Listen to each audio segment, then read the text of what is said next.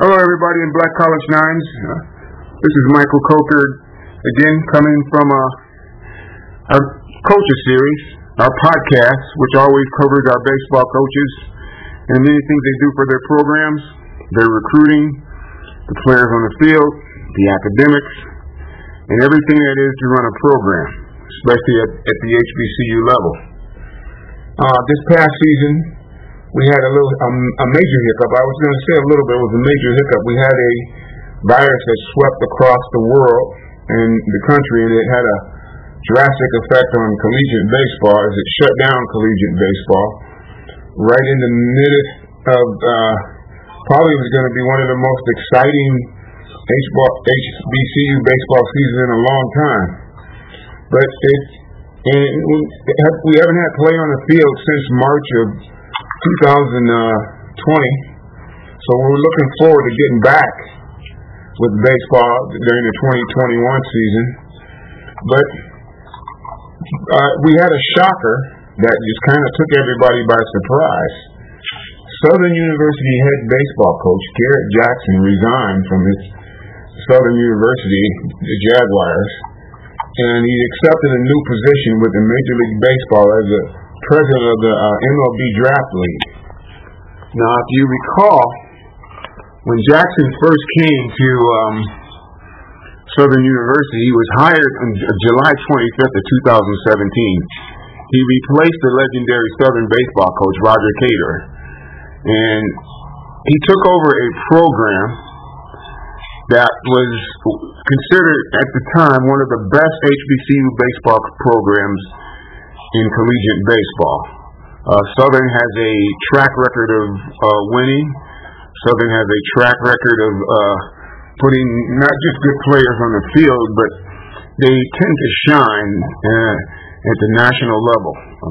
When I say that, because Southern has upset the most nationally ranked teams that HBCU baseball has scheduled over a 25-30-year period. It's probably longer, but my records indicate that as such.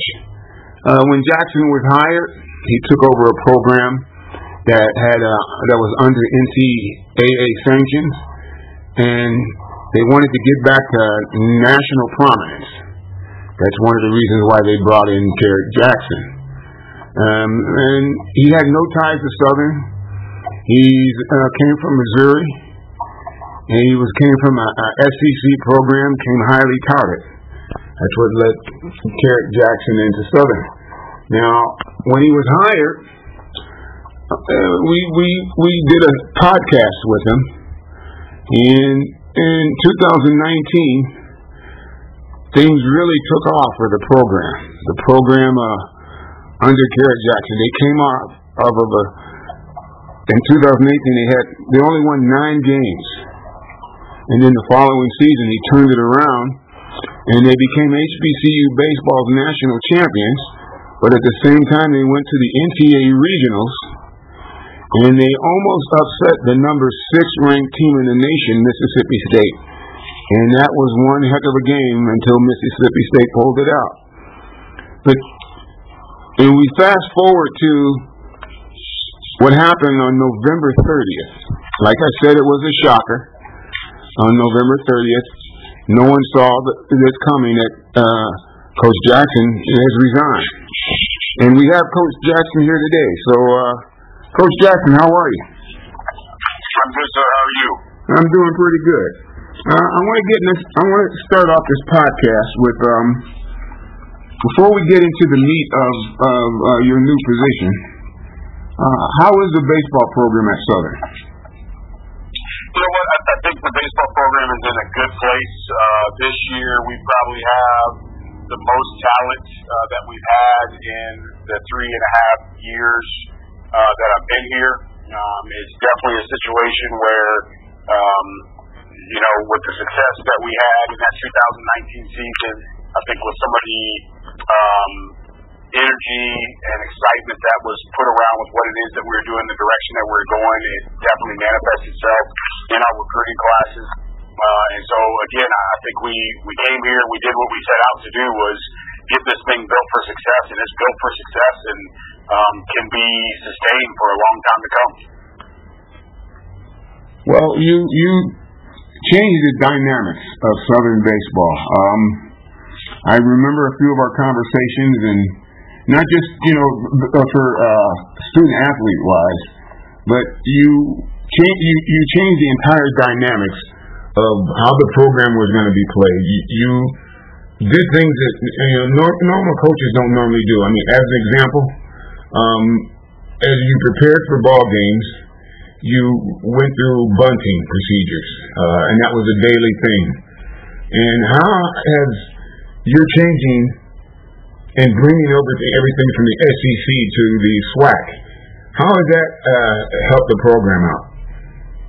Well, I think the thing that we would tell our kids all the time is I think our kids' ability level was just as good as anybody in the country.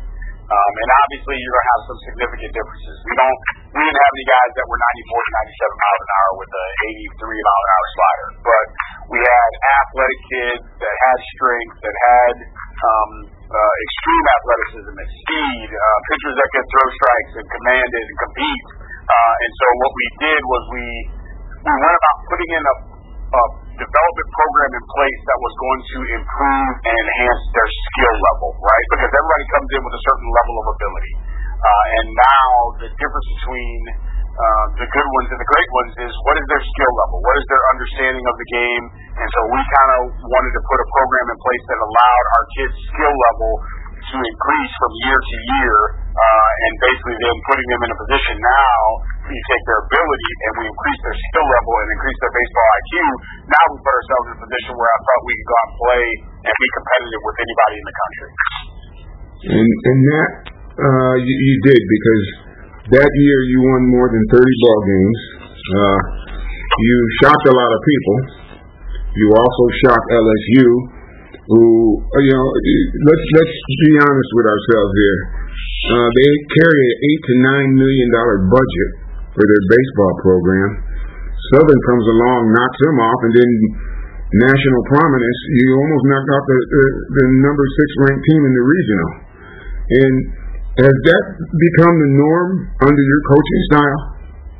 Well, I think what it did was it created, we changed the narrative, and we put our kids in a position where the expectation is to win those games. When we went out that year and we beat LSU, our kids were really excited, and I didn't want to temper that excitement, but I also had to remind them, listen, this is not our goal. We didn't come into the season saying that our goal is to beat LSU.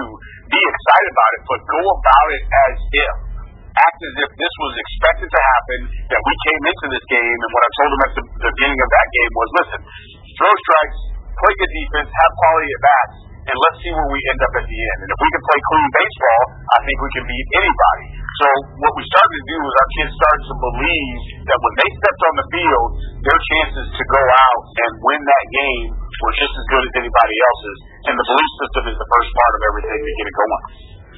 Well, the good thing about it was that year, you went from 9 wins in 2018 to 32 in 2019, which led to you like I said, you defeated the nation's top-ranked LSU Tigers, and that was considered the biggest turnaround in NCAA Division I collegiate baseball history. But what has happened since then, and it was the shocker to me because I was trying to put something together with you, and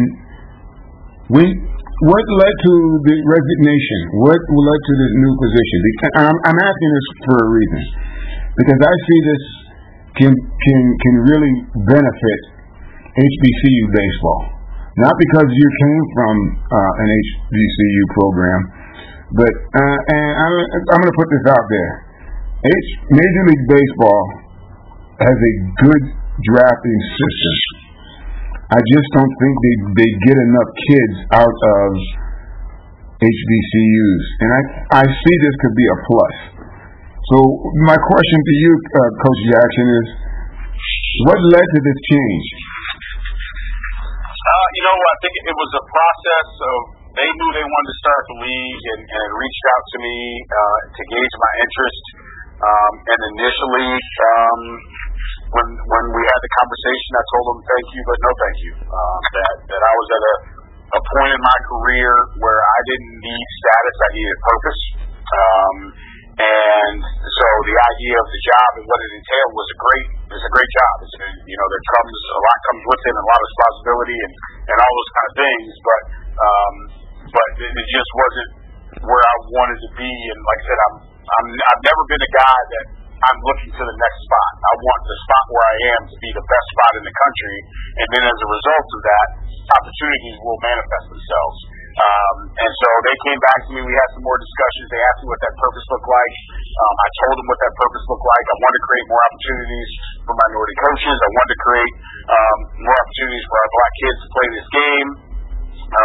And so the part of the job that is not publicized is in conjunction with PBR, they agreed to create a foundation for me and allow me to run the foundation how I'd like to run it, with those two initiatives in mind.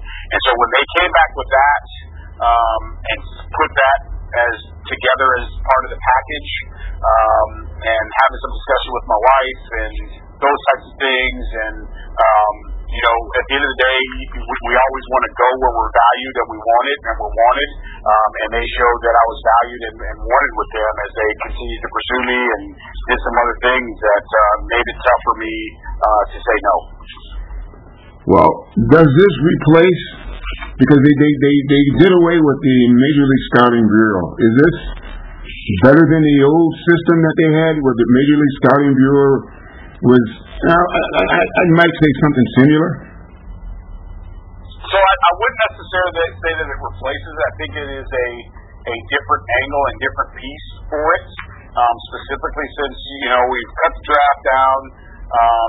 This year they're talking about at least 20 rounds, may go a little bit more, but when you cut it down from 40, when you cut down your teams, you've gotten rid of 2 teams per organization at an average of 25 to 30 players per roster in that's 60 players per team. That's 1,800 guys that aren't in the system anymore. So I think what they're really making a shift to finding big leaguers. And I think when you had 40 rounds, 50 rounds of the draft, you were just drafting guys and throwing them out there and hoping something worked out. Now we're really honing that focus down and making sure that we're drafting kids that legitimately have a chance to be big leaguers. I accept this because you and I had a conversation over Tyler Laporta, former player for Southern, who was in 2019, he was our Black College 9 HBCU baseball player of the year. And, we had high hopes that he would get drafted for the season that he had, the prior season he had. And I didn't see his name on the draft board, I didn't see him get drafted, I called you and said, this is horrible. And you broke it down to me and said that you didn't think he was good enough, but you didn't think he was draft eligible. But you said to me that he could throw 90. He may make it as a pitcher, if he got under some independent league. But you said, he had an arm from third base, and it showed in that Mississippi State game because he raised the eyes of their dugout when he threw one across the diamond, and the guy thought he was safe and realized that he was out, but he didn't expect to throw like that. But when I had that conversation with you, you shocked me when you said you didn't think that he was that type of player that he could advance. Do you remember that conversation? Oh, definitely, because I had the same conversation with him. And as frustrated as he was and, thought I was wrong, the reality of it is you can be a good college player and you can put up really good numbers in college, but that doesn't mean that you're a pro guy. And people, there's 750 of those guys for a reason that are playing at the big league level because they're the best of the best. And it's not necessarily, again, specifically and solely a talent issue. Being able to make it to the big leagues, you have to have the ability, but you also have to have the mental fortitude to be able to go with the rises and falls of the game, and that's not for everybody. So the guys that you see playing on TV, and I tell our players this all the time, The guys that you see playing on TV are not the most talented guys that have ever played this game.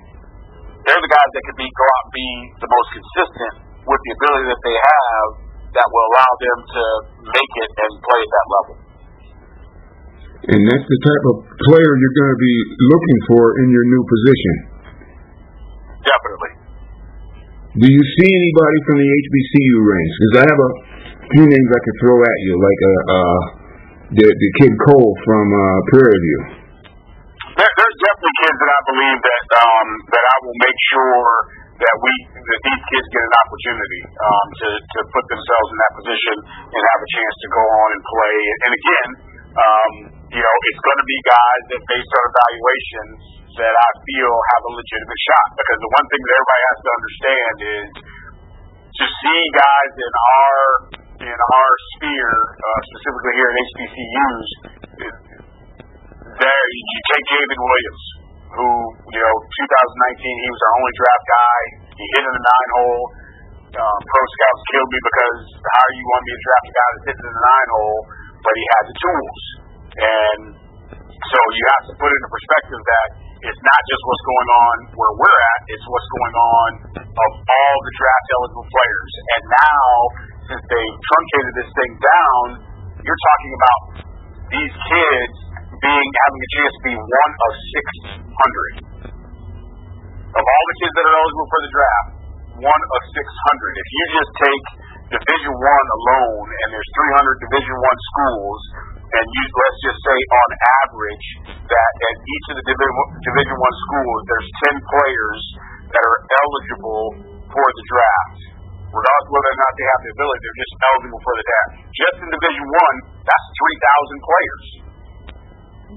So we're talking about, and then you factor in Division I, junior college, high school, Division II, NAIA, Division III, and so now that number goes up tremendously of guys that are eligible. So, and you're talking about being one of 600. So we're going to give. I will be making that a point of emphasis to make sure that we give kids that are coming from HBCUs that have that ability a chance to come up and play and showcase themselves, as well as putting coaches in positions to be on these coaching staff. And I see they picked the right person because you're going to be fair about it.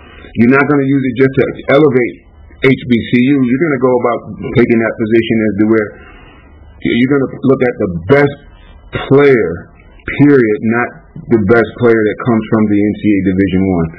Because we know that the NCAA Division I baseball is a minor league system.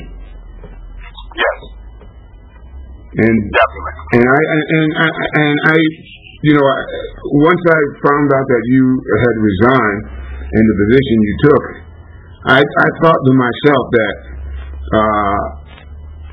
this would be a good, not just for HBCU baseball, but for collegiate baseball, period. But at the same time, Coach, I got to be honest with you.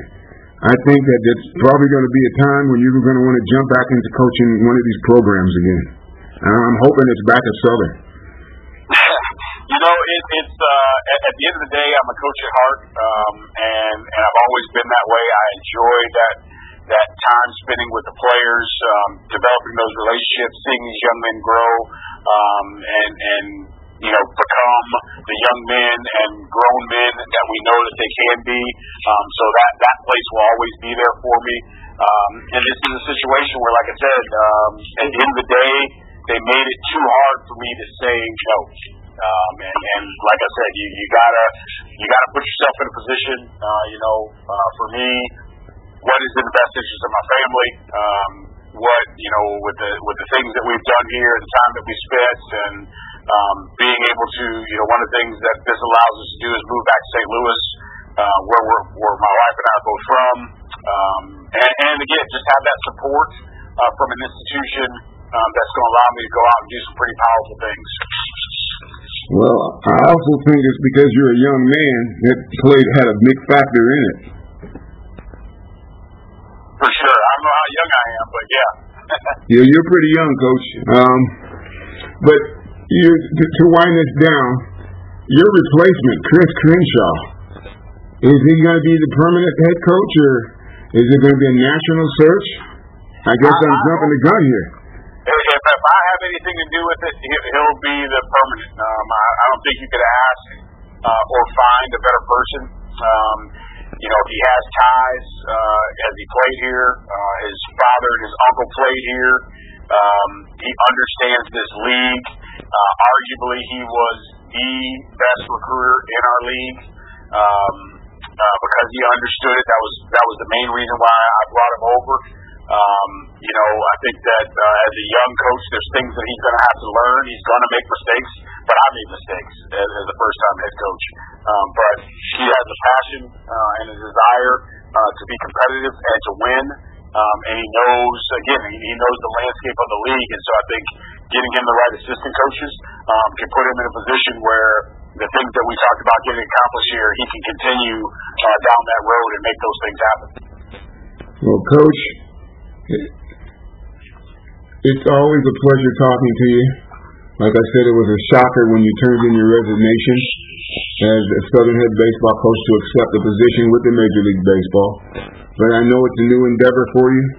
I know it's a path down to righteousness, and I also know it's a path to bettering baseball, because baseball needed that change. And you touched on something earlier where you said, baseball was just drafting players just to draft them. I think that now we're getting the cream of the crop, which means that we're going to be getting the cream of the crop from HBCU baseball. And I think that's going to be a big plus for you, and I think it's going to be a big plus for HBCU baseball. Coach, it has always been a pleasure. I remember when you first were hired, we jumped on it and gave you your first interview, and you said to me you were the first one to reach out to me, and this is not going to be the last time. Yes, sir. I appreciate it. Well, Coach, God bless you and God keep you. And, maybe we'll run into each other. We're looking at holding some HBCU baseball national championships, and one of them, it could be in your area in St. Louis. Harrison Stowe State has been pushing for it, so it's in the works. So maybe one of these days we may have to hook up with you and say, hey, here's the tournament, here's some players to look at. For sure. No, I'm always around. Anything I can do to help you guys and further this mission, I'm all about it. Coach Kerrick Jackson, God bless you and God keep you. Thank you. Same to you. All righty.